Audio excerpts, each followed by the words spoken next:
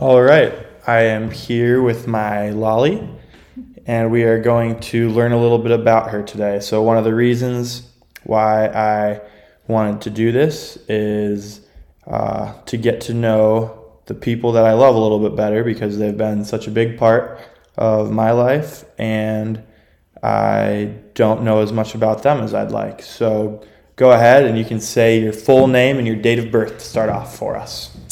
My name is Mary Josephine Streeter Brenner, married name.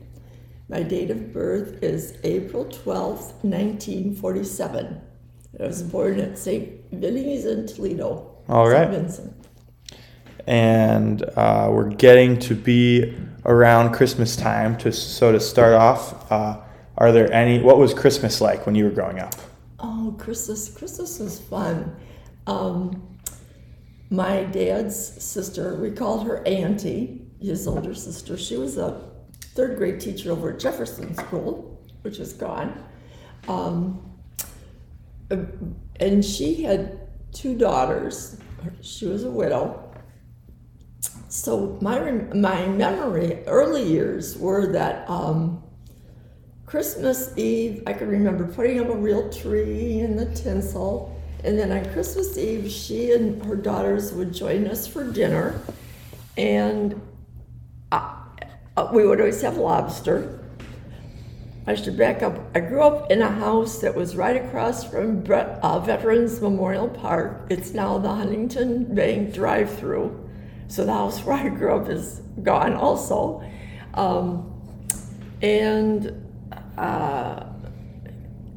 It was kind of a long, narrow house. Upstairs was an apartment. Anyway, in my memory, it was kind of big, but I think if I went back today, it would probably, I'd say, my goodness, this is small. But after dinner, and we always had lobster, as I said, and then after dinner, we'd go for a ride around town, Port Clinton, to look at the lights. In the meantime, somebody played Santa Claus at home, so when we got home, there were all the presents. Oh, wow. And so I remember one year, and I don't know how old I was, trying to think here. I got a Bonnie Braids doll. Bonnie Braids was a comic strip figure, so she was kind of a big deal. And I got a Bonnie Braids doll. And then one year I wanted what was called a Tony doll, and they were a little fancier. We didn't have Barbies. We didn't have what are the dolls that Marcella had? Polly Pockets? No. The American Girl dolls? American Girl dolls, yeah. We didn't have those. So I wanted a Tony doll, but I didn't get a Tony. Is that the year I got the Bonnie Braids? I don't remember. So it seemed like there were times that there were things I wanted, like what everybody else had, but Mom and Dad would think, well, this is better for you. So I didn't get the Tony doll. And I remember one year I can't remember if that was the same year, but I remember getting a little dolly.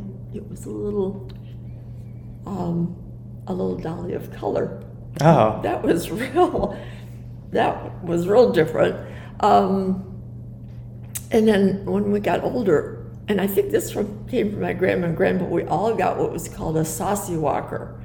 And she was probably about 2 feet high, and she would walk. But I got one, my cousins, Jean and Linda got them, Clara got them, so we all got them. And then Christmas Day, we would go, my grandpa was a mortician, and at that time, they had to live in the facility. So they lived upstairs on the funeral home, and that's where we always spent our Christmases. So we all held our dolls up there, but it was kind of different because, we liked going through to see if there were any bodies. Yeah. We'd always like to look at the bodies. We were, we were down there unsupervised, but it was kind of an awesome place. So I think because of that, you grow up with a different perspective on, it's just part of what your family does. Right. And at that time too, my two uncles and my grandma were all morticians, so they would go on ambulance calls. So we could be eating, and if there was an accident or something, there was no emergency service. Oh. It was the ambulances. And I don't even know if they knew things like how to do first responder things. So I think they just go out, pick up the bodies, and take them to the hospital. Huh. And that was it. Interesting. So somebody was always on call. And that's why we'd do it at the funeral home, because the ambulances were there. Okay. We had garages. Yeah, I can pass Sorry. this. That's okay. In fact, your grandpa Pop, I had a cousin who died when he was 50. Hello? All right. Now, we were talking about Christmas. Yeah. And it sounds like you had a lot of your family around. So were both of your parents from Port Clinton? Both of my parents were from Port Clinton. My dad was a few years older than my mom, about 5 or 6. And he actually just grew up maybe 2 blocks from her. And he was the same age as her eldest brother. So he knew him. I think he was in school with him. And he started dating my mom, but never told my Uncle George. So it was, I guess, I don't know how he wouldn't have known, but that's what they always said, that they never talked about it. And I guess it was a surprise to my uncle. But he was the only one who wasn't a mortician. He was a chemical engineer, PhD, and he worked for Ford Motor Company. Okay. Never had children. He married, but they didn't have any children. So they always came back for Christmas. And my grandpa grew up, my mom's father, who was the mortician, grew up in Fremont, and he married a lady from near that area. And but he had an aunt who lived in Port Clinton. And so and her husband was one of the first, I guess you'd say, morticians. When they got married, she said to her husband, you need to find work for us. And at that time, the furniture stores typically made the pine boxes for the corpses. So that's how the furniture stores got linked with funeral homes. Mm-hmm. You won't see that as much in your time, but at our time it was usually, and I don't know, you should ask Alec Foos sometime. We had the Girder Mill Furniture Store and the Girder Mill Funeral Home. And it was because one evolved from the other, even though they look like they're totally unrelated in this day. So my grandpa needed a livelihood, so his uncle, his aunt's husband, said, "Come in, we'll take you in as a partner." And he became the wolf part of Girder and Wolf. Okay. So his name was Richard Gerner, the owner, and they didn't have children either. So it was good that my grandpa could take over. And then eventually, the bodies used to be in people's homes, a front parlor. In fact, my aunt lived on Monroe Street where Focus Point was. Okay.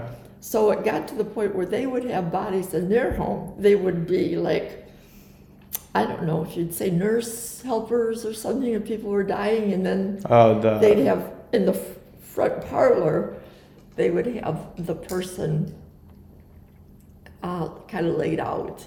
Now, when my mom's mom passed away, she was at their home. Typically, if there was room, I suppose they were right in their own homes. So that's a little different too from what we're used to. Oh yeah. And then when they went to actually purchasing a home, the funeral home, as I said, someone had to live on the premises. So we would spend our holidays there. And then at night after we ate, there was always the adult table, and the kids got to eat in the kitchen. We would play. We'd watch. What was that show? Kukla, Friend, and Ollie. I don't know if it was 15 minutes or half an hour. It was a couple puppets and a lady, Fran. And then we usually play I Spy the Thimble. Oh, we played that. Yeah, Grandpa would hide it, or somebody would hide it, and then we'd have to look for it and see who found it. So That's those fun. were the things that we did. I didn't know that was from you, that the thimble or... I yeah. Spy the Thimble? Mm-hmm. Yeah, that was... I had 4 other cousins who were kind of clustered around the same age, and then the breaks for Uncle Bill and Patty and Martha. And I don't know if you know Park McCritchie. Yeah. Okay, and Park and Patty were about the same age. Okay. So, we always had fun, and we'd get together for birthdays. That's fun. Yeah. Max, Marcel, and I are always talking about how we are like right in the middle of the two. We're always right in the middle of the 2 generations. So on both sides too, because we're the 3rd generation from Gigi. We're like right at the beginning there, so we were caught like right at the end of Joe Mike is close, but nobody else really, and then all their kids on our side, or on this side, and then on the other side, Mom's the youngest, so we're all the way at the bottom, and then Allison is Marcella's, a couple of weeks, I think, older than Marcella, so we're all just shelved right in between, so we were always right at the kids' table, and then when it was time to move on, there were other people to take our spot, but one of my favorite things about you is your curiosity, and you just, you dive very deeply into so many different, it's not like you just read the title, you get a lot of information on a very wide breadth of topics. So I was just wondering if you think that comes from, and I try to get that, I aspire to keep that, and I think of you about that a lot. So I was just wondering if you thought you got that from one of your parents or someone. That is a good question. I don't know. If it came from my dad's side, I don't know. I think I just find it interesting. Curious, that is the word. It's sort of like being a spy, hunting for why is this like it is. And I don't know when that happened, because I don't know that I always had it as a kid. But it's just kind of fascinating. You're always learning something new, and it's, I'll tell you another one after we're done recording about blue moons. What's a blue moon? I don't know. We didn't talk about that, did we? No, I know. Okay. I know the premise is twice in the same month. Yeah. Okay. Yeah. And that's what I thought too. Oh, it's not? It's. Oh, I'm excited to hear about this. Okay. Yeah, I just learned that on Bing a couple of days ago. So I just think that's fun, and I think it kind of keeps you fresh and hopefully interesting. I like interesting and interested. So I don't know where I got that. But obviously, I'm jumping ahead here. I always thought I would like to teach school. I was going to teach history and art. I liked history, and then I realized I didn't really have art talent. I could appreciate it, but I didn't know that I could do it to make a living. And even if you're good, there's, right. It's hard to make a living. So I wasn't sure. I was getting to be about a junior in high school, and I wasn't sure what I wanted to do. And a neighbor lady said, well, I have a niece who is in dental hygiene. Have you ever thought about that? And I thought, well, going to the dentist isn't my favorite thing, and science isn't my favorite thing. Okay, yeah, I think I'll do that. That's basically how it was. And I loved it. Good. So I don't know if there was that little, obviously, science is investigative, and you want to know more about things. So maybe that's when it came out. I didn't even realize that it was there. Interesting. So, yeah. I know. So I was fortunate enough to be around Gigi a lot growing up. So I was just wondering if you had any special memories or lessons that you learned from her. Just a couple memories that, like, what do you think of when you think of her? Oh my gosh. I know it's probably a lot. She was very patient. She was a good balance for my dad because he had a temper. And she was funny. She always liked to have a good time. I think my dad, well, now we're getting into the histories of my dad and mom. Each of them lost their same-sex parent at an early age. I don't know if I mentioned this to you before. I knew Gigi did. She was about 7. Wow. Another thing, just to back up a little bit, she went to IC. So she lived on Jackson. Do you know where she lived? On Jackson Street? No, she lived, I'm sorry, at the corner of 3rd and Jackson, and Okay. It was the southeast corner. It's a White House. Okay, yeah. Okay. A few blocks from school. And whenever we would hear sirens, this was true when I was in school, we'd always stop and say a prayer. Mm-hmm. So one day she was in school, I don't know, 1st grade, and the sirens went off and they prayed, and when she got home she realized it was her house. Oh, wow.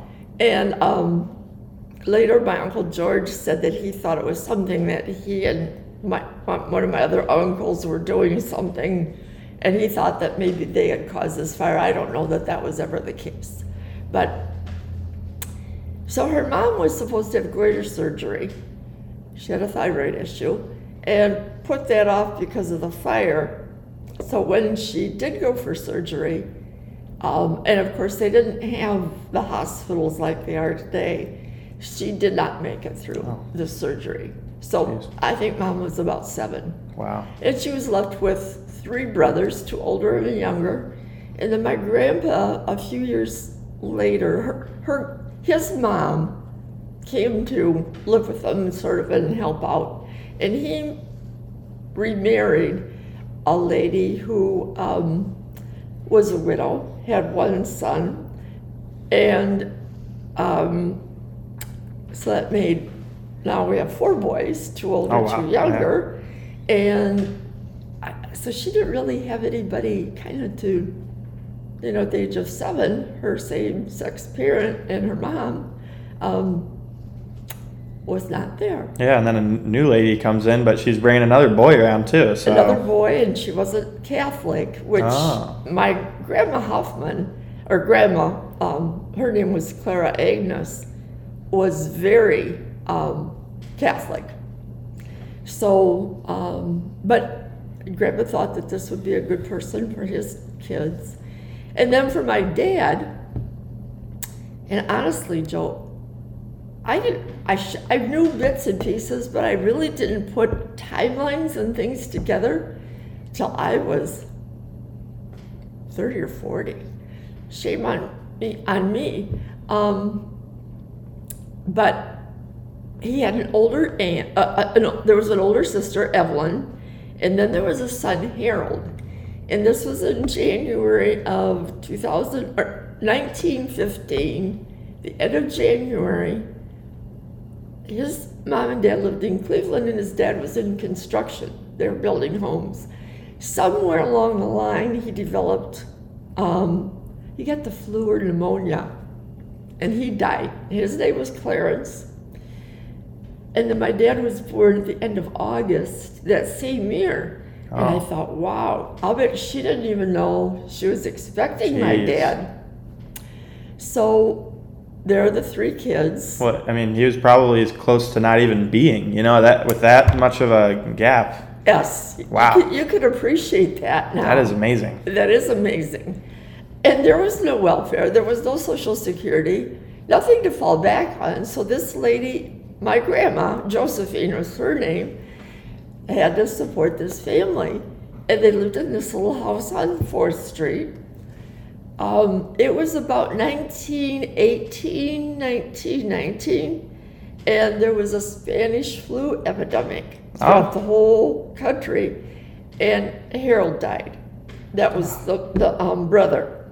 So my dad was left with his mom and his older sister, and I think that Josephine, I don't know how relevant this is, but the Streeters were Catholic. Josephine was Swedish, and she was Methodist. So my grandpa became, I guess, Methodist. They went to that evangelical EUB church, Evangelical United Brethren, which is right on 5th, kind of right around the corner from their house on Jackson. So that's where my dad, they went to that church. And I think she was a very serious lady, which, you know, you'd almost have to be. Because she had a big responsibility. And I don't think she took a whole lot of nonsense. Well, as you know from that note that my brother sent, by the time my dad was a senior in high school, he was 17, and his mom passed away. I'm not sure from what. I don't know. So basically at that point, my aunt and her husband, she had married a pharmacist. And they had 2 daughters who were like 5 and, two daughters. So they moved in, like they moved in and became Dad's family, basically. In downtown Port Clinton, you would know there was a store, it was an office supply store. I can't think of the name of it. It wasn't Dean's. No, Okay. It's on Madison. It's, well, you know where Huntington Bank is? Mm-hmm. Okay, you go south, and it was down closer to, Dean's, it was right in that area. Okay. It was called Timlin Drugstore when we were kids. It was a drugstore with a soda fountain. And my dad worked there, but why was I telling you that? Well, anyway, my dad worked there for a few summers, but because my aunt's husband was a pharmacist and worked there. So my dad went to Miami University. Apparently that's where Eddie Beam went. That was my aunt's husband. And I think my dad thought he was going to be a pharmacist. And I don't know if Ed said something to him or my dad realized that wasn't what he wanted to do, and he ended up in accounting. But he used to tell that he would ride back and forth that's not an easy drive. Oh, no, it's one of the worst. It is. And there still aren't big roads going there. No, when I went to school in Cincinnati, I-75 was pretty new, and it looked, it was pretty slick. But now I get on and I think, boy, this is kind of narrow. It's a lot of trucks. So how they got back and forth, and then once you get off 75, it's a good, it's really country and winding. So sometimes he said he would ride in the back of a truck. Somebody who he knew had a truck, and but I think in those days too, they used to send their laundry back and forth in these cardboard boxes. So he'd send his laundry home. My aunt would do it, stick an apple or an orange in, and that was a big deal, send it back. So, and I think he went to, I'd have to figure this out, and I haven't stopped to do that. I think he went to college after he got out of college, then he went into the service. Okay. And he was probably 5'9", not a real big guy, and a slight build. So he never left the country. He was sent to Texas. And he used to tell us that his assignment was to keep the submarines out of the Maumee River. And he said, I did a pretty good job. You never saw it. I wasn't born at that time, but he said there weren't ever any, so I must have done a good job. But we still laugh at that because he was, I think, a medic, is what he ended up doing. Oh, cool. Yeah. So anyway, each of those parents had lost their same-sex parent. So it's kind of interesting that they got together. They complemented each other pretty well. I was gonna say, yeah, I know. Looking forward to wanting to someday have a family of my own. My whole life, whether I knew I was doing it or not, watching you and Pop, Nan and Pap, and Mom and Dad just picking things here and there, and how do I want to live and be a dad and have a family and all that. And I can't imagine not having not only both parents, but the one that you want to be. That would be you're right. very overwhelming. Identity kind of. Right. Yeah. How do I? Yeah. What does a dad look like if that's what does a dad do? Right. Yeah. That'd be overwhelming. Yeah, and then you're not only that, but you're also raised by the opposite sex parent. Exactly. Yeah. And you're going to have to fit into their world because that's all they know. And in my mom's case, there were a lot of them. So that was, but she had, well, when my mom and dad married, and my aunt, Julia Gerner, who lived in where the house where Focus Point was, which was a block from our house. And she had there were 7 in the family, but her younger sister who had never married lived there, and her name was Ida. So it was always Aunt Julia and Ida. And they were my great-great aunts. My mom's great aunts, my great-great aunts. And they were cooks. So, once in a while, would you send Mary Jo over? We'd just make the pie, or we'd make the cake, or we made a casserole, and then I'd have to go over, pick it up, and of course, I love spending time with them. But Aunt Jewel was a businesswoman. She's the one who got the furniture store and the funeral home business going. And she also owned a couple of properties in town. So right across the alley from, Frederick's Insurance, mm-hmm. Right kind of across from the post office, there was a building, a house on the main floor. It housed businesses, and up above were apartments, and we lived up above. So we always were sort of in that neighborhood because, then the house that we grew up in, or that we bought, I think was a family house that came on the market, and my aunt probably said to my dad, "You should buy that. It's a good house for you." It was a log house, and so that's where we grew up. Those were our stomping grounds, and it seemed like families clustered in those days. If you found one, there were 2 or 3 together, and that seems like a good way to grow up in a safe environment and have everybody around watching out for you. You can not stray too far and not really have to worry about a whole lot. That is true because and a couple of my aunts and uncles had police radios, so they always knew what we were doing. And there were times my mom knew what I would do walking home from school before I ever got home. And she would know if I didn't wear my coat or my hat or stepped in a puddle because somebody along the line would see it. So on one hand, it was a safe environment. On the other hand, it was like, oh my gosh, their eyes. A little overbearing. Yeah. But yet there was a lot of love, and we had a great time. We had a lot of fun. I had to walk to school, walk to IC. It was probably all of about 3 blocks. I felt like it was about 3 miles.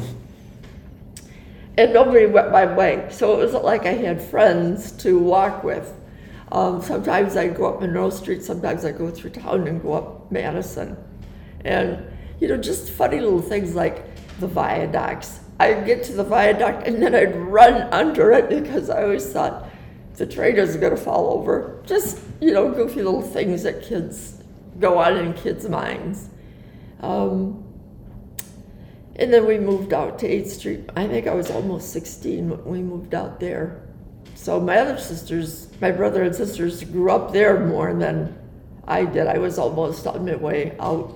And how, when we moved there. What's the age gap between you and the rest of the streeter gang?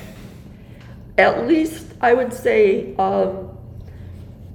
when my folks were having kids, the doctor would say 3 years is a good span.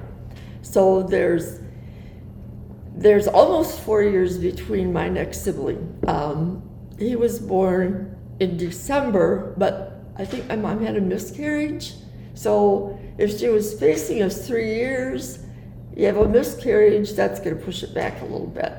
And then it was 3 years between Bill and Patty, 3 years between Patty and Martha, and a little over 3 years between Martha and Carol. So that's 16? 13 between Carol and me. Okay. Yeah. Carol, and the gap between your dad and Carol is 11. Yeah. Yeah. Interesting. Yeah. So, yeah, they're closer than she and I. So were you ever in school with Uncle Bill even? Yes. Well, when he was in first grade, I was in fourth grade. Okay. Because when he was a freshman, I was a senior. Okay. Yeah. And when I was at school, we just had that one main building. The church and the school were not connected. There was no gym. And it was just, there were classrooms in the bottom, in the basement. I think that's where 7th and 8th grade were. And we had a big class because we were the baby boomers. So they went from like 30 kids to a class to about 50 or 60 kids to a class. And that's what I think they decided to add that back addition. So first grade was, in fact, some of the grades were together combined, like they might have had 5th and 6th together. But I think it was when I was in 3rd grade, they finally built that back section of the school. That was the new school. And we were 3rd grade or 4th grade going in. Seems to be at Christmas break, we went back and we were in our new school then, and we were upstairs, I remember. So we went to Mass every day. Oh, wow. Mass was at 8 o'clock or 8:30. I guess it was at 8:30. And that's where we gathered. If you lived close, I suppose they expect you to be on time, but the kids who came in from the country on the buses, they would get there, they would just come in when they got there. Right into Mass? And, yeah, Huh. yeah. And then from there, we'd go with our books and our lunch pail and our coats and hats over to the school, and yeah.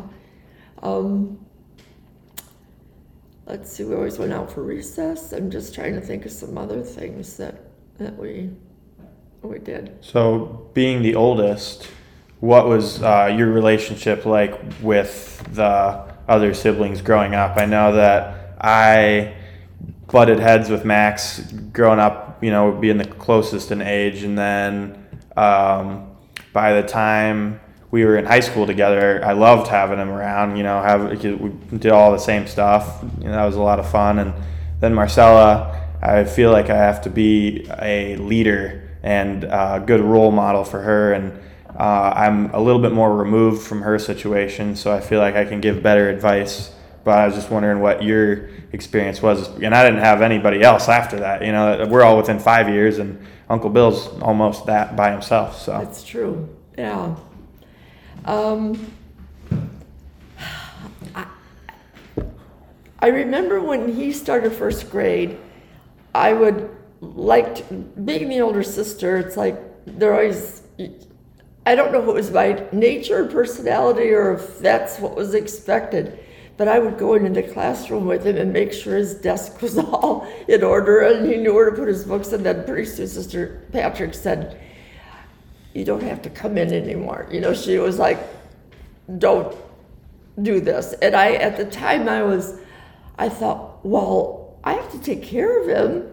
But I could understand, she knew that he didn't need that he would be fine on his own. Except the other thing, back in that day, the kids whose birthdays were up to a certain point, if you were born in the spring, you could go to kindergarten. If you were born in the fall, you did go to kindergarten. Like my friend Priscilla Ferris, So her birthday's in September. She didn't go to kindergarten. That's weird. But we just both started first grade. Yeah. Well, my brother's birthday was December. And that was, what do you think about it? He was very young when he started school. And I think my mom probably thought we should keep him back a year, which I think educationally he was smart, but physically, socially, that year would have maybe been helpful. There are other things to consider than just you could do the work. And so he was put in school, so he was, well, 5. Did he just turn 5 when he started, or was he, I think, okay, I was 7 at the end of first grade because I made my first communion, so that would have been, I was 6. He must have been not quite 5 when he started first grade. So, and then with the rest of them, it was, at that time, the gap seemed wide. We didn't seem to have as much in common. Patty and I, 7 years, again, she was started, there are 3 fall birthdays. Martha's Halloween, and then Patty the middle of November, and then Bill almost the middle of December, and they were all put in school. And they probably all would have been benefited from an extra year out of school. And then when I was about 4th grade, they would leave me I could babysit. So it was never an issue because it was a safe area, and usually it was bedtime, so everybody was in bed and they might have gone to play bridge or something. So then when I went to college, I was a freshman in college. Carol was in kindergarten, Martha was in grade school, Patty was in junior high, Bill was in high school. So we had one in every grade level for that year. Wow. So that tells you we're really at that age spread out. And then I went to Cincinnati, Mount St. Joe for a couple of years, then transferred to Marquette for dental hygiene. And I was home in the summers and worked, but I was working. And so we never really did much together until we got to be adults, I would say. Interesting. Yeah. Now that you said that, I hadn't really thought about that much. And then in 70, I got married, and Patty was 16, so Martha was about 13, and Carol was 10. So, and I was married, starting to have kids, and they were still growing up. So it wasn't until they started getting married and having their families, then we kind of came together as siblings and friends, and we'd come home for the holidays, Thanksgiving, Christmas. I remember one Thanksgiving, we laugh about it because it seemed like Patty and Martha were there, and it seemed like we never got out of the kitchen. We started with breakfast with the kids rolling through, the little Cox kids and the little Sudbury kids, and my kids. And then that evolved into lunch, and then that just rolled right into Thanksgiving dinner. So it was fun. We just laugh about it. And that was in the 8th Street house? That was in the 8th Street house, yeah. Even I have some good memories over there in the kitchen, and then wrap around into the family room right there. Yeah. We had a lot of good memories at this table. Oh, this is it? This is it. A lot of games with it. This table's seen a lot of games of Pitt, huh? A lot of games of when I was in high school, we would come to Mom and Dad's house and we'd play gin. So it was, we were like across from each other. So we'd have 4 or 5 games of gin between 2 people, and then we'd rotate partners. That's fun. And my cousin Linda, you would know Grace, John, what's John's last name? My cousin Linda lived 2 doors down. Next to my mom and dad was my aunt, my dad's older sister, Auntie, and then next to her was my mom's brother, Uncle Jim and Aunt Grace. And that was on 8th Street. So, and Linda was the year behind me. So we often got together. We had the bigger house so we could accommodate a group of kids. And, probably not like what you do, hauling your friends home and on a Friday night or Saturday night and Sunday afternoon. And, just play cards. The one question I gave you a little bit of prep Mom gave me yesterday was something brave that you're proud of. I just didn't know I know that's a very tough question, so if you don't have anything. I have thought about that one a lot. I think you said, anything about the particular grades. And all I remember about grade school is, I think most of the time I must have been a pistol because the nuns were strict. Now, I never, there were a handful of kids who were usually in trouble. Most of us were really good, but I can remember, I probably talked. And when you have 50 or 60 kids in the class, you can't do that. When we would leave school, we were lined up, and we couldn't talk. I mean, we were very orderly. That's how they were, and that's how we had to be. And you didn't want to be like one of the bad kids who was creating problems. We did not have a full-time principal in the principal's office. She was teaching 8th grade. So they all taught. So it wasn't like you're going to the principal's office because there was nobody in there. And we had to behave. So I think it wasn't until in 7th grade I had Sister Pierre, who I think had been someone my mom had known. And I was her pet. And that was the first year that I actually, I think, behaved because I didn't want to disappoint her. And so I was pretty good. And then 8th grade, I got off to a wrong start with Sister Philomene, and she was the principal. And never could redeem myself after that. I think I got a bad grade in conduct. Me too. So, what would we do we wouldn't have good stories if we didn't have those. Right.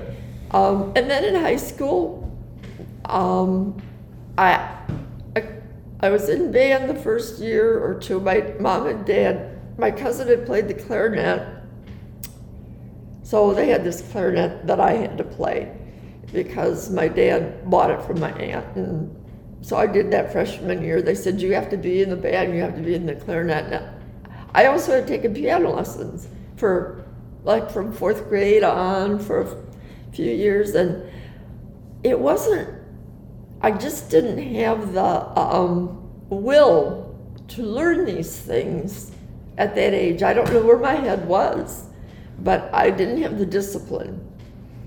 So it was probably pretty frustrating for Mom and Dad too. Did your siblings have those requirements as well? No. Okay, yeah, I know just being the oldest, sometimes there's a lot of you gotta do this and this and this, and it doesn't always stay that way. You're kind of the trial and error kid. Right. Yeah. And, so that's what that is. And in high school, we started out across the street. By then they had built a new high school, which became it was the junior high probably. Was that a junior high when you were there? The one that got... They tore down? I think Gigi went to that one, didn't she, for high school? Well, there was what we called the East Building, and it was right across from the courthouse. It was a little, I don't know if that was still there that was the East Building. That I think was the original high school. Yeah, I went to middle school there. You did, and then, okay. The one, that they... 10th Street and Jefferson, right, the one that's closer to 8th Street, that campus right there, that's where there's the high school, and then there's a brand new middle school right there. Yeah, did you didn't go to did you go to that middle school? I got to go there for the back half of 8th grade. Okay. Yeah, and then right across the street for high school. But before then you had gone across the street from IC on Jefferson? Yes. Mm-hmm. Okay. And that's where we went to high school. Okay. And that was a fairly new building at the time. So I just remember chemistry, and I could not get it in my head how the electron shells filled up. I don't know why. I went in, we had a good teacher. I can see his face. Right now I can't think of his name, but you know who taught typing was Mr. Selleck. Oh, really? Yep, he was my typing teacher, and he also did the yearbook. So, let's see. But I thought, I don't get this. And I just never wanted to put in the time. That would be so totally different now. I don't know why, but junior year was a good year. I didn't do much of anything sophomore year. Junior year, the only thing that was open to girls was cheerleading. So I got to be a cheerleader. And it was my junior year that we moved into the new high school. That was new. And they did have a synchronized swimming for girls. But otherwise, we had GAA, which is Girls Athletic Association. You could do something with sports through that, but we didn't have any opportunities to play basketball or volleyball. Wow. Just the boys, and they did football, basketball. They started wrestling, I remember. So synchronized swimming, it wasn't a competition, it was just sort of more performance kind of. Interesting. Yeah. So what was junior year was a good year, and then senior year, sort of glad to be on. So then what would a day be like in high school if there was, you just go, what would you do after class? I assume in the morning it would be breakfast and getting ready for school, and then school was probably math, science, history, language, arts, and maybe some electives. An election or something, yeah, or elective.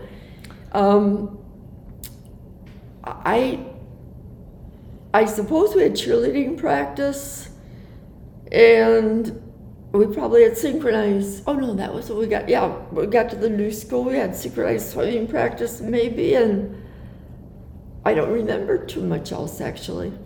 I do remember. By that time, we lived on 8th Street, and high school was right across the field. And I saw. The other thing is we went to the orthodontist, and then you went to the orthodontist every 2 weeks. Oh, wow. The orthodontist made the little bands, and they had to be tightened every 2 weeks. So every 2 weeks we drove to Toledo, and that was a whole morning off. Nice. Yeah. And my braces, I think, finally came off when I was 16. So I was in them for a few years because it was a different process back then. And we were very fortunate to be able to have that because it was, it wasn't a given. Orthodontics were expensive at that time, but it was very labor intensive. And as the methods became improved, it really stayed the same because they could do it in a much faster way. They didn't have to make all those little bands by hand and things like that. So anyway, I just said we were in Toledo, and sometimes we'd have to wait for the other kids so we could run across the street to the museum or go shopping. And one time I saw an umbrella I really liked, and I said, if I'm going to walk to school, I either need a car or an umbrella. Well, you know what I got? The umbrella. I wasn't going to get a car to drive a block to school. Hey, at least you got one of them. That's a good all. You probably weren't going to get any of them unless you came up with that, right? Yeah. So I figured, how could I? And as far as being brave, I cannot. I have been thinking about that, and I can't think of anything that I did that I thought was exceptionally brave. I know that's a tough question. I just floated it to you. But so I know but it's a good one. Yeah.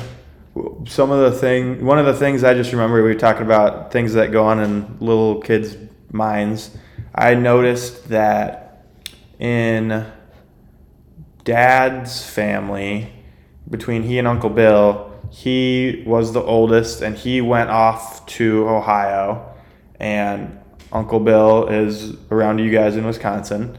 And then in Mom's family at the time, we lived pretty close to Nan and Pap, and then Aunt Cal and Uncle Scott and Aunt Callie and Uncle Terry, who are 3 and 4 in that family, and Mom's the youngest, lived kind of close in Columbus. And then number 2 was Aunt Erin, far in Pittsburgh, and then Aunt Den was all the way down in Kentucky, and then Minnesota, so that's oldest. And then you were the first one getting ready to go off into the world, and Cincinnati's not close, and then Wisconsin's really not close. So I was just wondering what gave you the courage and I guess inner fortitude to be able to say, like, I'm gonna go off and do this, and because that's a long way to be away from everybody, especially when you have your whole family and the cluster of, you know, all your relatives are right here in Port Clinton. I think that I was ready to maybe spread my wings, and I was accepted at Mount St. Joe. I only applied, I think, to 2 schools. The other was Ohio State. Fortunately, I wasn't accepted there, I don't think. I applied to the dental hygiene program, but there was another hygiene school, and I think it was at Cuyahoga Community College. I'm not sure. So I started at Mount St. Joe. I figured, honestly, I thought I have to develop some study habits. This is serious business here. So I went there so I wouldn't have distractions, and it was a very secure, comfortable school. New,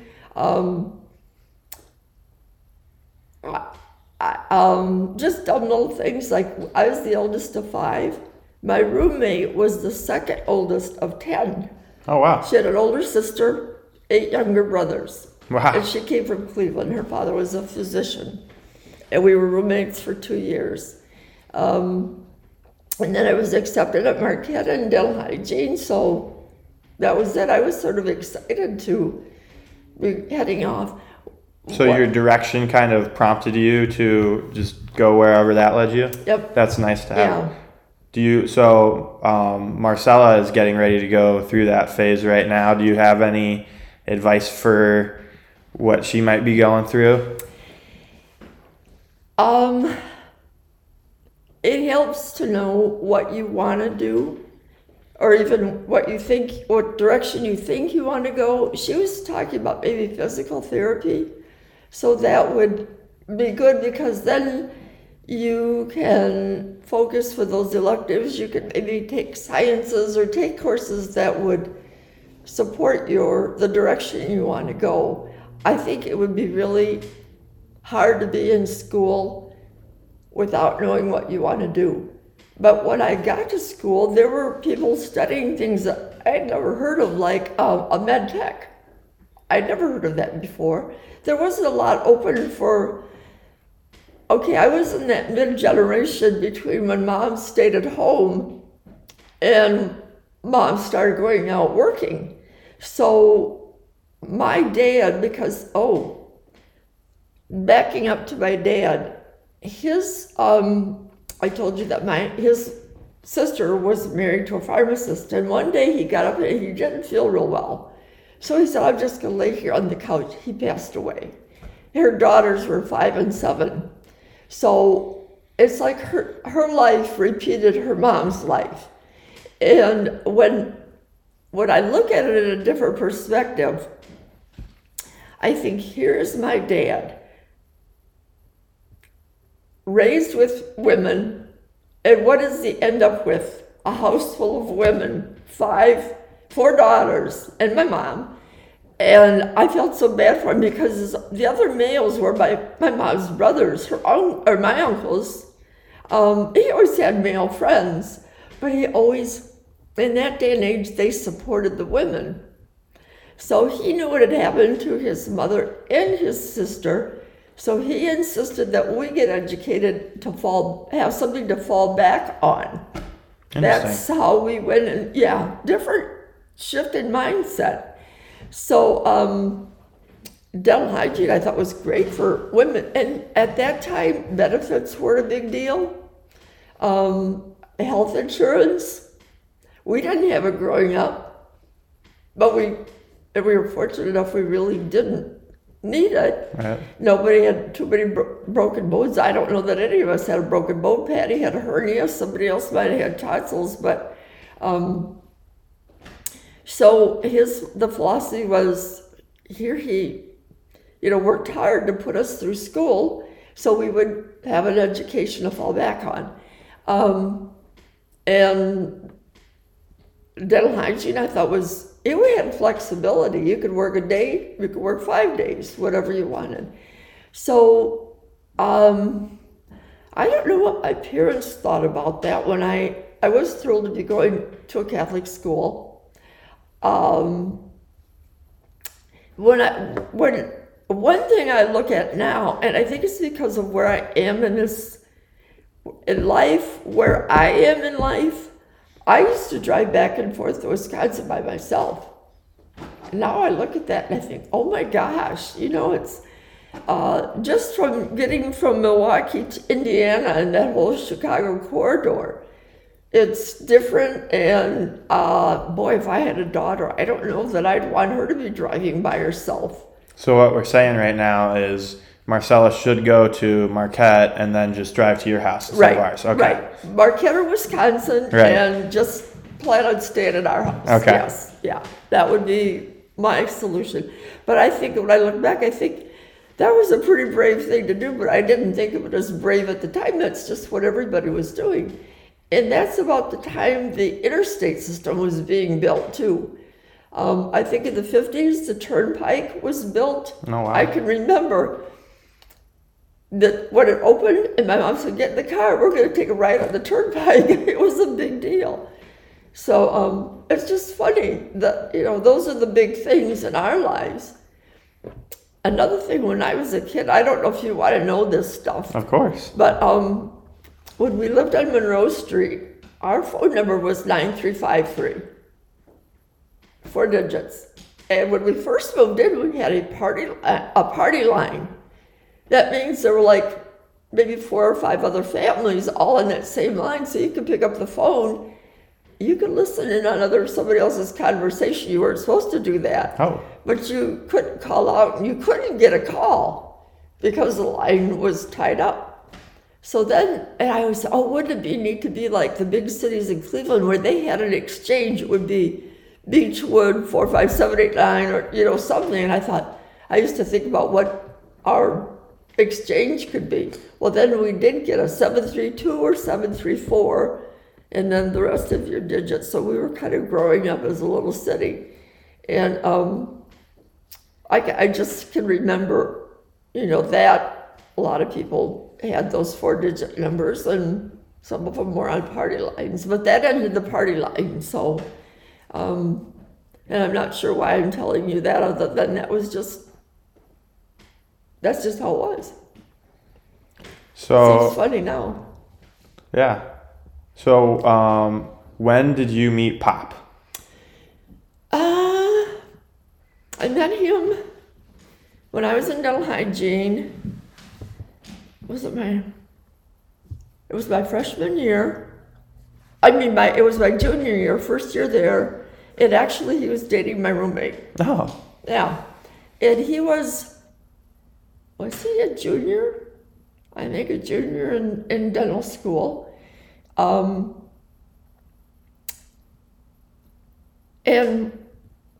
This is what, I don't know if he'll tell you this. There was a bar near Marquette called the Ardmore. And I don't know if I'd have to look back, but if I was celebrating my 21st birthday, and it might have been right around Easter, I can't remember what it was, but I know that I think across the street was a dorm, and I think that there was mass in the basement of that dorm. that little chapel. He probably remembers it better than I do, but what it came out to look like was I had stopped into the Ardmore for a drink while I was waiting to go to Mass. And he never forgot, so you just stopped in for a drink on your way to Mass. So he thought that was hilarious. And I don't know when, he had a friend who was dating one of my classmates. And I honestly don't remember the first date or anything now that you say that, but we just kind of, I thought, my mom will love this guy. And if my mom likes a guy, he was what I could take home. He was just down to earth, funny, he had a good sense of humor, kind of laid back, So, I don't know, it wasn't how do I want to say, drop dead, fall in love kind of thing. It was just a solid, you just felt comfortable with each other. Yeah, I think those are the best, ones. You don't want something that'll flame out. Yeah, you want something that's going to be lasting, because after the titillating love is gone, you're going to be putting in a few years with this person. Right. And to be honest, there are times, I've never lived around family, so it's always been, you have to kind of stick it out. You have to battle it out. You can't go running home. Right. And so sometimes there are times I just look at this guy and say, who the heck is this guy? 50 years? And you think, that's a head scratcher. But I think by now I'm starting to get him figured out. Yeah, my parents have both said the same thing. Just one day you're like, what the heck? I know. What was I thinking? I know. Yeah. But that maybe kind of keeps it fun and interesting too. As long as, somebody doesn't go off the deep end, it's within an acceptable rate. Well, I think it's sort of like when you start out, it's like this one changes because you're going to continue developing. So this one changes, and then this one changes, and sometimes you change together, but then I guess it's like this, and then there's a point in time when you're sort of on the same page, and then you start going like this. Just missed each other? Yeah, well, it's just like flyby. Okay. You're going the other directions, but so there's always that need to keep in touch. And I have to tell you one time, it was after my dad passed away, like 94, 95, and my aunt and uncle always would go down to Florida. Two of my aunts and uncles, one had a condo down there in, oh my gosh. And the other one would go down for the winter, but they would rent a place, and they were like an hour north of, right now both of the names are escaping me. So, well, that goes back. So I was in my 40s. There was a book that had come out called Women Are From Venus, Men Are From Mars. And they had put out a little calendar with a little saying from that book for each day. My Aunt Grace and Uncle Jim had been married probably over for 40 or 50 years at that point. She's showing me on this page why men and women, what it takes for them to communicate. And I'm thinking, oh my gosh, they've been married 40 years and they're still working on learning to communicate. Jeez. And I know, it never ends. But so that's one of the things, don't go in with the expectation that sometimes it just, you're always learning it. And that stuck with me. I thought, this is hilarious that at their stage, after all these years, they're still trying to figure it out. I guess that's how it is. So. Yeah, some things never change, but that's people right. certainly do. Yes. And then you and Pop got married. Right after you finished school? In 1970, yes. Well, actually, I had finished in December of '69, and then I was working, yes, and then we got married in July of '70. And then around that time, about a little under a year later, the Milwaukee Bucks won their first NBA championship. And then as we just looked up the other day, That was with Herb Cole, who owned the Bucks and brought him to Milwaukee, and it was with Kareem Abdul-Jabbar, right? Yep. Yeah, they had recruited him. and about a week after the Bucks had won, Joseph Michael Brenner was born. Okay. Because we looked it up that Dad had gone almost exactly 50 years of it. It had been 50 years since the Bucks just won this year, and Dad was born a week after they had won it in '71.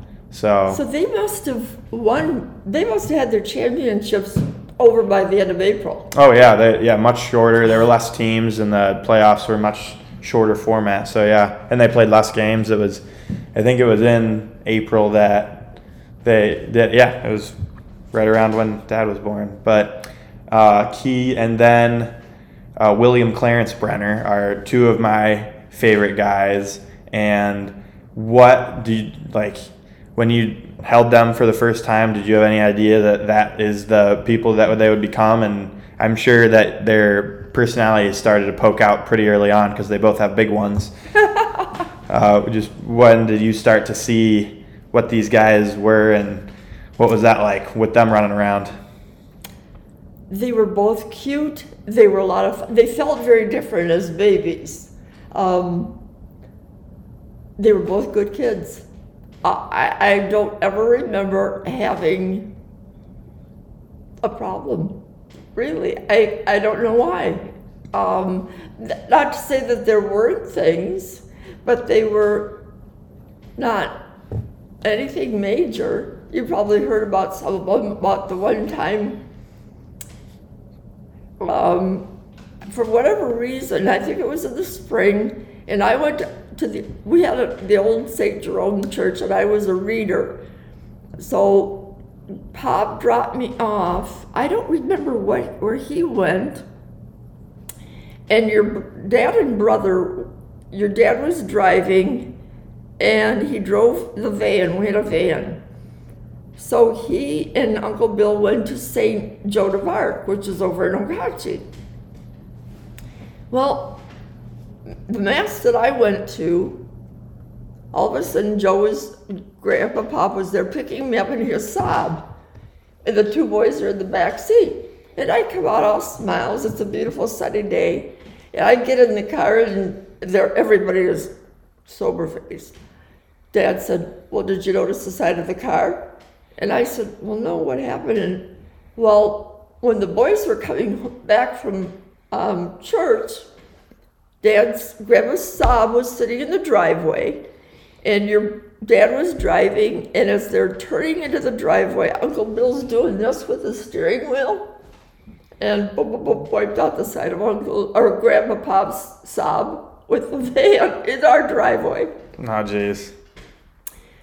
I still think it's funny, but of course he was not happy at all, and the poor boys, these boys are going to pay for that. But I'm sure that they could tell you more tales. I worked a couple days a week, and they were old enough to be home alone. I have no idea what went on. One of the things that I always said is, I have to think for a minute. Uncle Bill was at lacrosse, and they're both funny. Mm-hmm. I have to say they're both funny, but he had a friend who, I don't know, did something and ended up spending the night in jail for something, drinking or who knows what. And this was kind of my philosophy. I said, "Well, you know what would happen if you ended up in jail?" And he said, "Yeah, I do." I would say, I'd get the call. I'd say, "Are you okay?"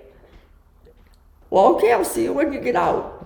I mean, I wasn't about to go down there and bail them out. I believe you face your consequences. If there were never serious ones, but I just thought, how else do you learn? Right. You know, I just think if you're going to do that, then you have to know what it's like. But I was not the one to run down there and just, what are you doing to my child? You know, I didn't grow up that way. The nuns were always right, we were always wrong, and even though sometimes we were right. And they were hard on us, but that didn't hurt us at all. But I don't know, and I think if you start that early, where you take on the consequences of your actions, now sometimes it's not deserved, but, and you know, your parents are there to support you, or work through it with you, but, well, you kids were always good kids, you know? For the most part. Well, you know, you have to do some things.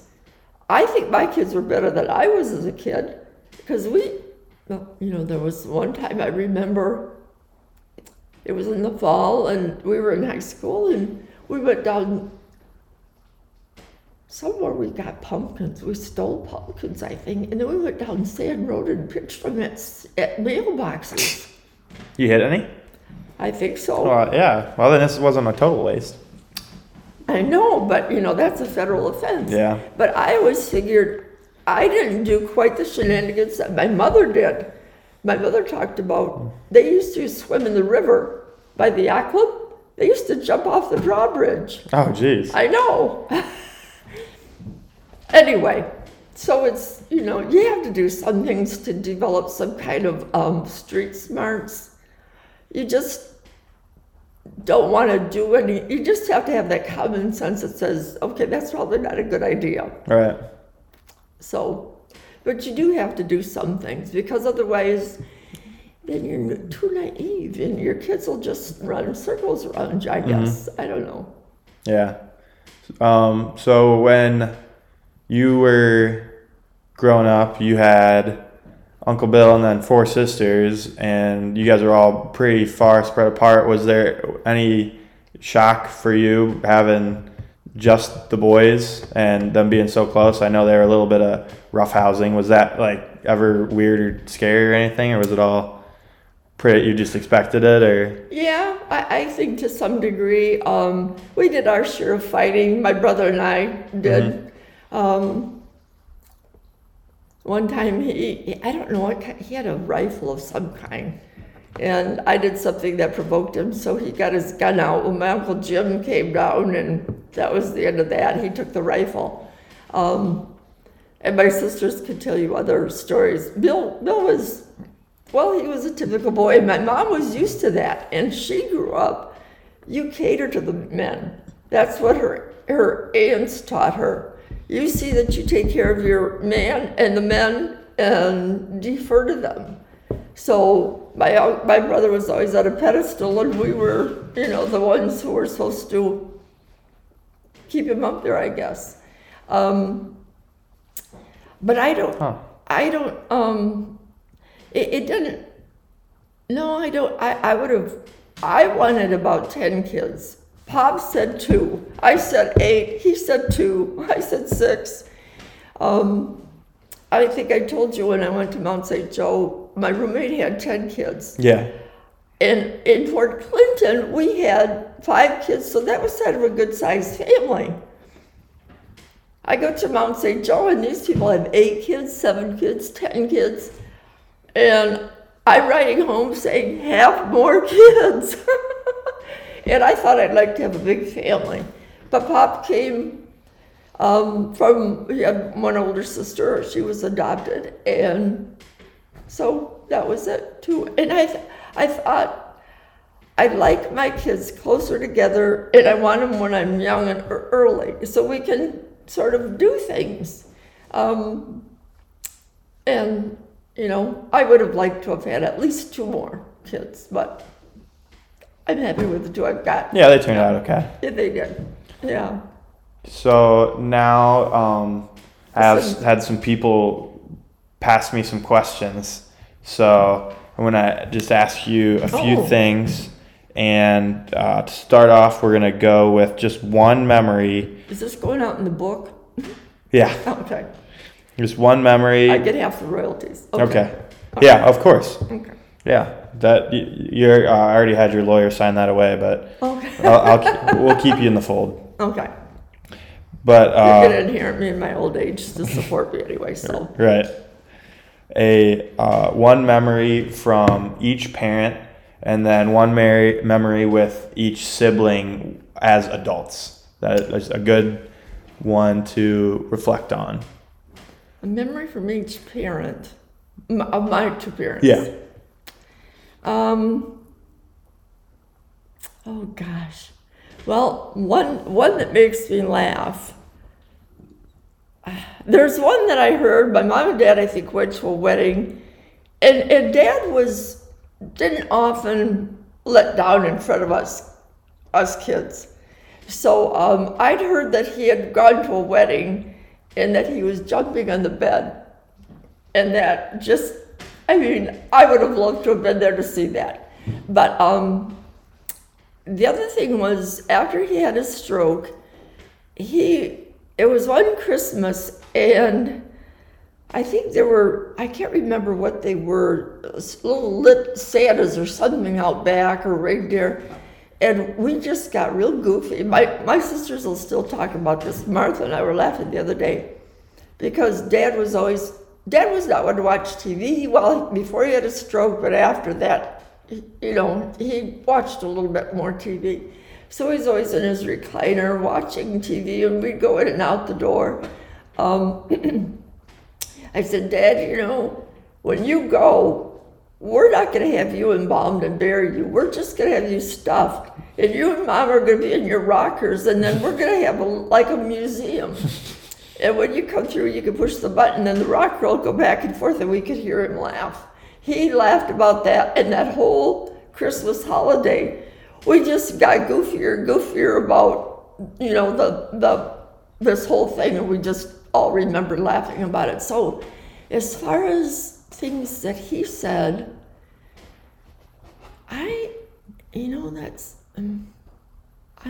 that's a good one, though, if his laugh sticks out. Yes. That's awesome. Yeah. To see him, yeah. Because he would just, it was funny to hear him laugh. And my mom, gosh, it's funny, going back to the earlier, I'd have to think about that. If anything on Monroe Street, if there were any memories that, he was always in a white shirt and tie. Even on Saturday out planting flowers, he'd be in a white shirt, because that's what he wore.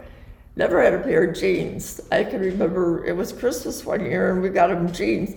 And one year, I don't know why this happened, they got bowling balls.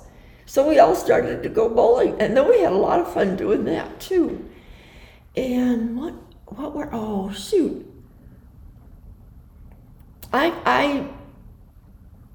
Well, one thing Mom said to me was, if I'd known that you were going to go to Wisconsin and never come home, I would have never let you go. So that I would stay there and not come back home. She always stuck up for us pretty much. Dad was, again, because he grew up so frugally, you didn't just throw things away.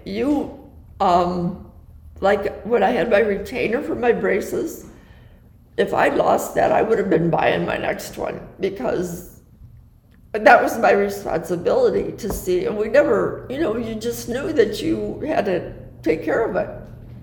I'll have to think about that. How about some with your siblings? With my siblings, well, Patty, we always got along well. The three of them were in one room, and that I went to college, I said to her, feel free to move into that bedroom if you want. Well, she moved over there, but she wanted to have Martha come over with her. She didn't like being alone. So I don't think she ever did. I think she just stayed over in her room. We used to play pit, and one time I remember on 8th Street we were playing pit, and my cousin David, his wife Sherry, actually crawled up on the table because she was dealing with a partner maybe at the other end, and I can remember my dad laughing about that. He thought that was hilarious. But the siblings, let's see. I know I've had some good times at the lot with all of you. Yeah, we always had good times at the lot. One time, it was during the week, and my mom took a friend of mine out there, the two of us, and we started walking. I can't remember her mom was there. Just things you do, stupid things you do as a kid. We walked all the way to Rock Ledge in the water, and we were gone for a long time. You could imagine I hadn't told my mom, we didn't know what we were gonna do. So her mom came and they were just panicking. You know, by the time we got back, Mom was pretty cool with it, but her mother was the kind you're grounded. You know, she was a kind of a punisher, you might say. So my mom was really easygoing about some things.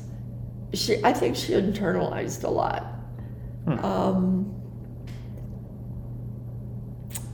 But she was always there for me, I would have to say that. And let's see, for Bill, I'm trying to think. I remember that one time when I left home, he had a t-shirt that said King William on it, like he was the king and my sisters were his subjects.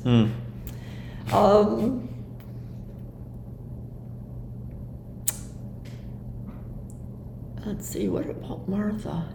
Martha was always very quiet. Patty and Martha were really good kids. They never did anything.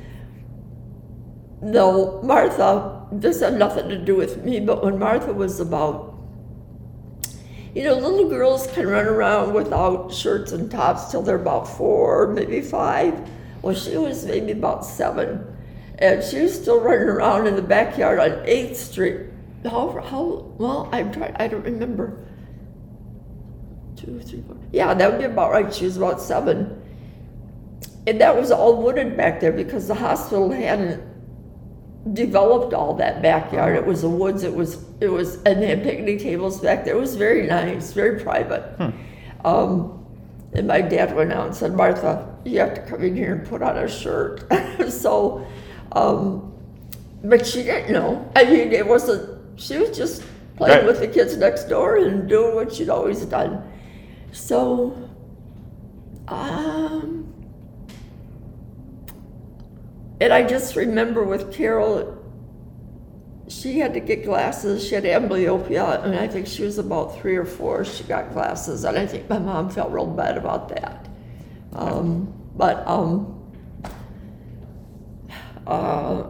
And again, like I said, she was in kindergarten, and I remember saying to her one time, something about, if I would be her protector if anything ever happened, to give me a call. And but she was always, you really couldn't tell her too much. So she was always pretty determined and do it her own way. And because she was the youngest, she probably got away with a lot. It was like there were 4 of us, and she got away with a lot. And I think it was because Mom and Dad figured we're going to need her to stay home to take care of us, and she'll be the last one. We did take a trip one time when it was before my senior year in college. It was like a 3-week trip. We went out to Arizona. We drove 2 cars. Your whole fam? The whole family. Oh, wow. Yeah. Dad figured it was the last time one time we went to Washington, D.C. Okay, this is a little story. The 7 of us in the station wagon. And Carol rode in the back. I think I was a sophomore in college. And we get to Washington, D.C., and we were going to stay, I think, at a Holiday Inn. And here's the Holiday Inn. but we couldn't figure out the road went right by it. We couldn't figure out, so my dad turns around and we go back and we did it a second time. And by this time we're laughing and he is not. Oh, that sounds like my dad. Yes, he doesn't think this was funny at all, and it was probably getting darker. It was a foreign place. You didn't have Google on your phone or MapQuest, and so finally on the third time around, we figured we had to get off the exit before and then figure out how to get to this hotel. But I can remember that because he was getting pretty uptight about it, and I can understand. Oh, yeah. 5 kids in the car and no seatbelts. I mean, we didn't wear seatbelts then. But then, like a year or two later, we went out to Arizona, and the first stop was St. Louis, and they had just built the Gateway Arch. Very cool. Yeah, so we got to go up in that. But this is the kind of thing. So my dad says to my mom, "You take the girls and go check in at the hotel. Bill and I are going to go to the baseball game." She said, "Absolutely not. You're not going to do that." But that's what, there was a game going on. I don't know who they were playing, but he wanted to go to the game. And she said, "No, I'm not going to do that." So that didn't happen. But that was a fun trip. And we had a Ford, was it the Ford convertible? Or it was another car in a station wagon, and we would kind of rotate who was doing what. And Bill and I were the only drivers, I think, in addition to Mom and Dad. I think he could drive at that point. So sometimes as we were like in Oklahoma, it was like, "Oh, there's the Cowboy Hall of Fame. It's only 100 miles north. Okay, let's go see it." Wow. That's what we would do. We just sort of, Dad was, for an accountant, he was very kind of spontaneous. It really was a surprise. One other thing, my mom, because her dad was a mortician, if you weren't there 10 minutes early, you were late. My dad, we never left the house until it was the time we were supposed to be there. And that was just out of character for him, it seemed. You would think he'd want to be early, but my mom would be, pacing around. She'd be all ready. Every Sunday we'd go to the lot. And all her brothers were there, all my cousins. So she'd be dying to get out there. We had one car. And he'd be putzing around out in the yard. And, we're supposed to be there at 3. We didn't leave the house till 3 or 3:30. Jeez. So there were some habits that I picked up that weren't good and that I had to learn. Like being on time was one of them. So. And then we talked about how Marcella's going to college, and the other side of that is my parents are going to be without kids in the house for the first time in 23 years. 24 years by that time. Yeah, just about. Yeah. So what is your advice for that side of things as well? Well, I know we talked about communication being a big thing, but was there, I know on TV and stuff, they always say the kids are there and then life happens a million miles an hour for however many years, and then you just wake up and then stop. Yeah. And that's how it is when you guys would come up to visit. It was like an explosion at a mall. And all of a sudden you were gone, and I would say the silence is deafening. But that's what I like to do: the laundry, do the sheets, do the beds, and all I do, because that's mindless stuff, and then I can think about the fun we had. So that's how I took care of that's how I worked through those things when you were there and then you were gone. But when the boys left, that's when I went back to get a master's. So I never had that empty nest syndrome. A couple things. Your dad had left, you probably heard that story where he worked his junior year in high school. I said, we always have to work in the summer. That's what we had to do. So I said, you have to get a job. Well, Oconomowoc, you don't have summer jobs like you do in Port Clinton. Right. So he got a job, and he's probably told you that. And then we came home for Christmas, and my sister said, Carol said, boy, if you ever want to come to Port Clinton to work, I'm sure we can get you a job. And she did. So the next summer, school's over, he's gone. Bill didn't know what had happened. He felt like Joe left because he didn't like him. And he came here for 5 summers and worked, and then went to OU. Well, when it came time to look at schools, Uncle Dave took him around to all Ohio schools. Right. So he goes to OU. And because they were so close, it was sort of like a little, I didn't have this chain moving through. It was like one little block. And I was, we were still, in our 40s, I think, when they left. So I had started my master's program, and that kept me really busy. So I know I had friends who went through empty nest syndrome. I never did, because at the end of that, I had a full-time job, which I'd never had a full-time job. Right. And, life just kept going. So I don't know. I think that they will be fine, because your mom now is looking at a new job. She's got her mom and dad and sisters in the area. There's the restaurant. And I think your dad will adjust too. You're close. Yeah, I'm practically moving back in right as she's moving out. So. Yeah, you'd have the house to yourself. Right. Yeah, save a lot of rent. And Max is going to be a senior. Mm-hmm. Oh my gosh.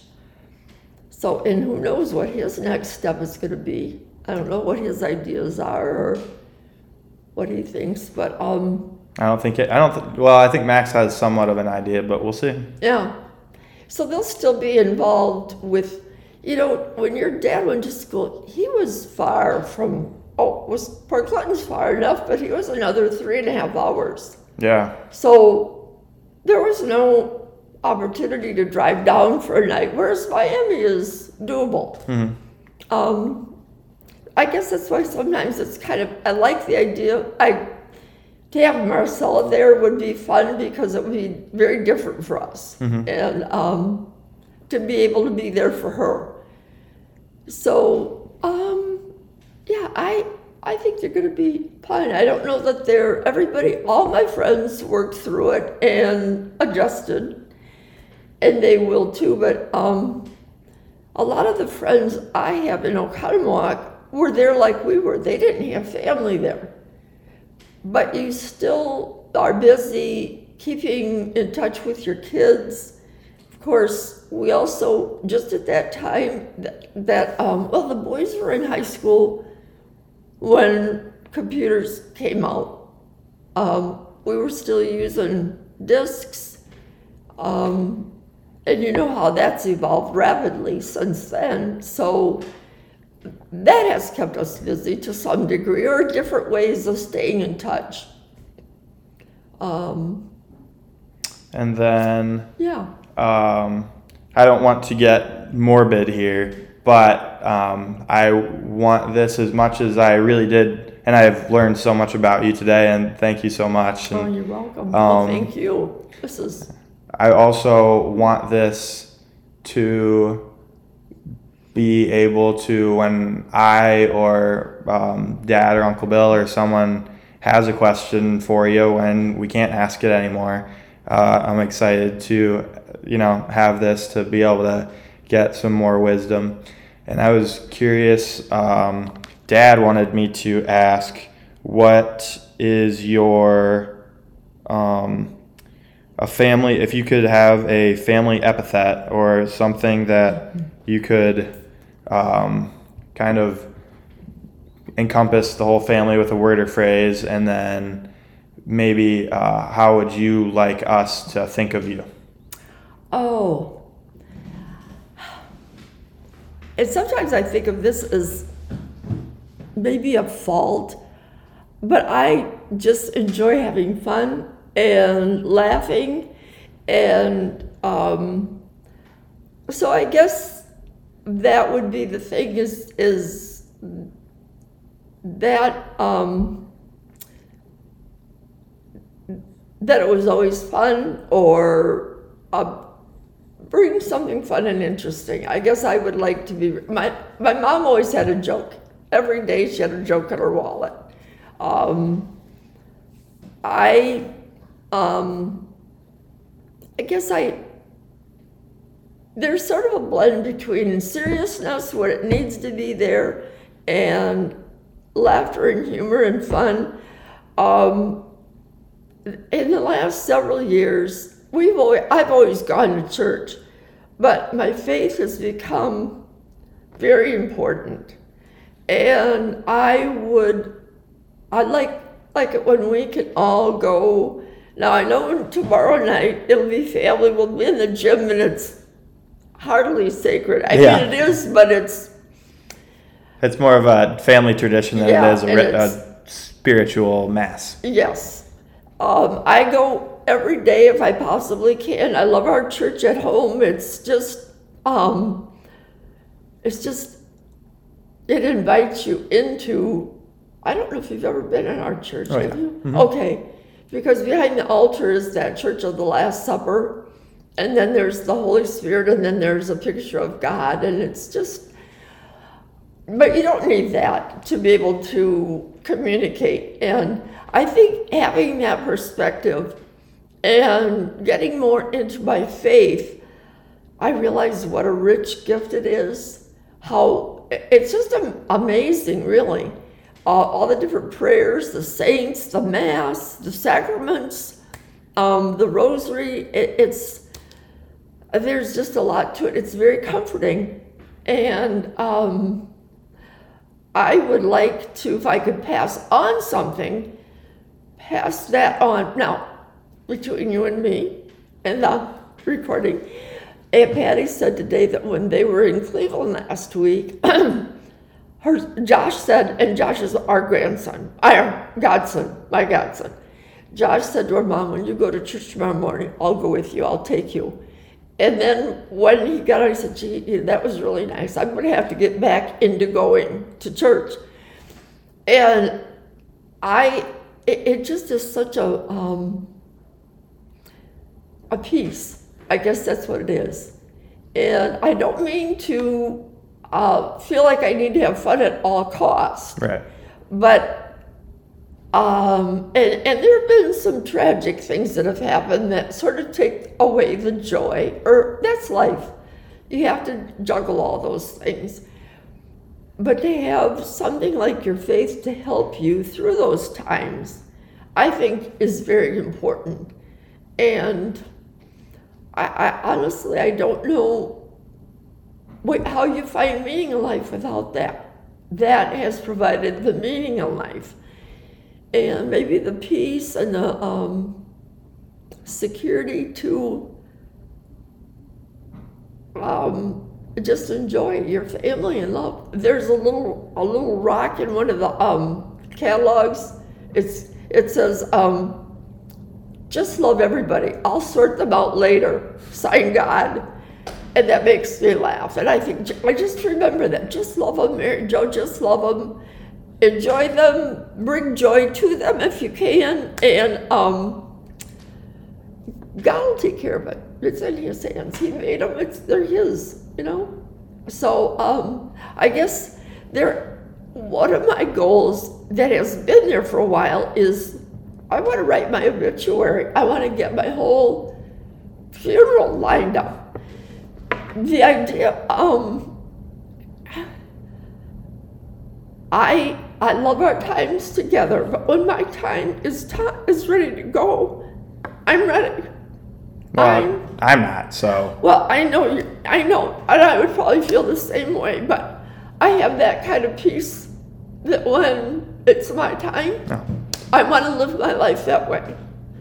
Enjoy every moment. And that is a great goal to, I hope to keep that. And I had something I want to give you. I got to remember where I put it. There is a thing. Do you know who Bernie Siegel is? No. Have you ever heard of him? He wrote a book called, well, he's written a few books. One is called Love, Medicine, and Miracles. He was a physician. I think he's probably Jewish. Okay. So he wrote all these things that create inner peace. And I have a little thing about that. From his list, there are about 8 things that speak about inner peace. So I will show you that, but this is from a reverend, I guess a pastor, Charles Swindoll. I don't know if you've ever seen that. No, I have not. Okay. I don't know if you want to take your time right now to...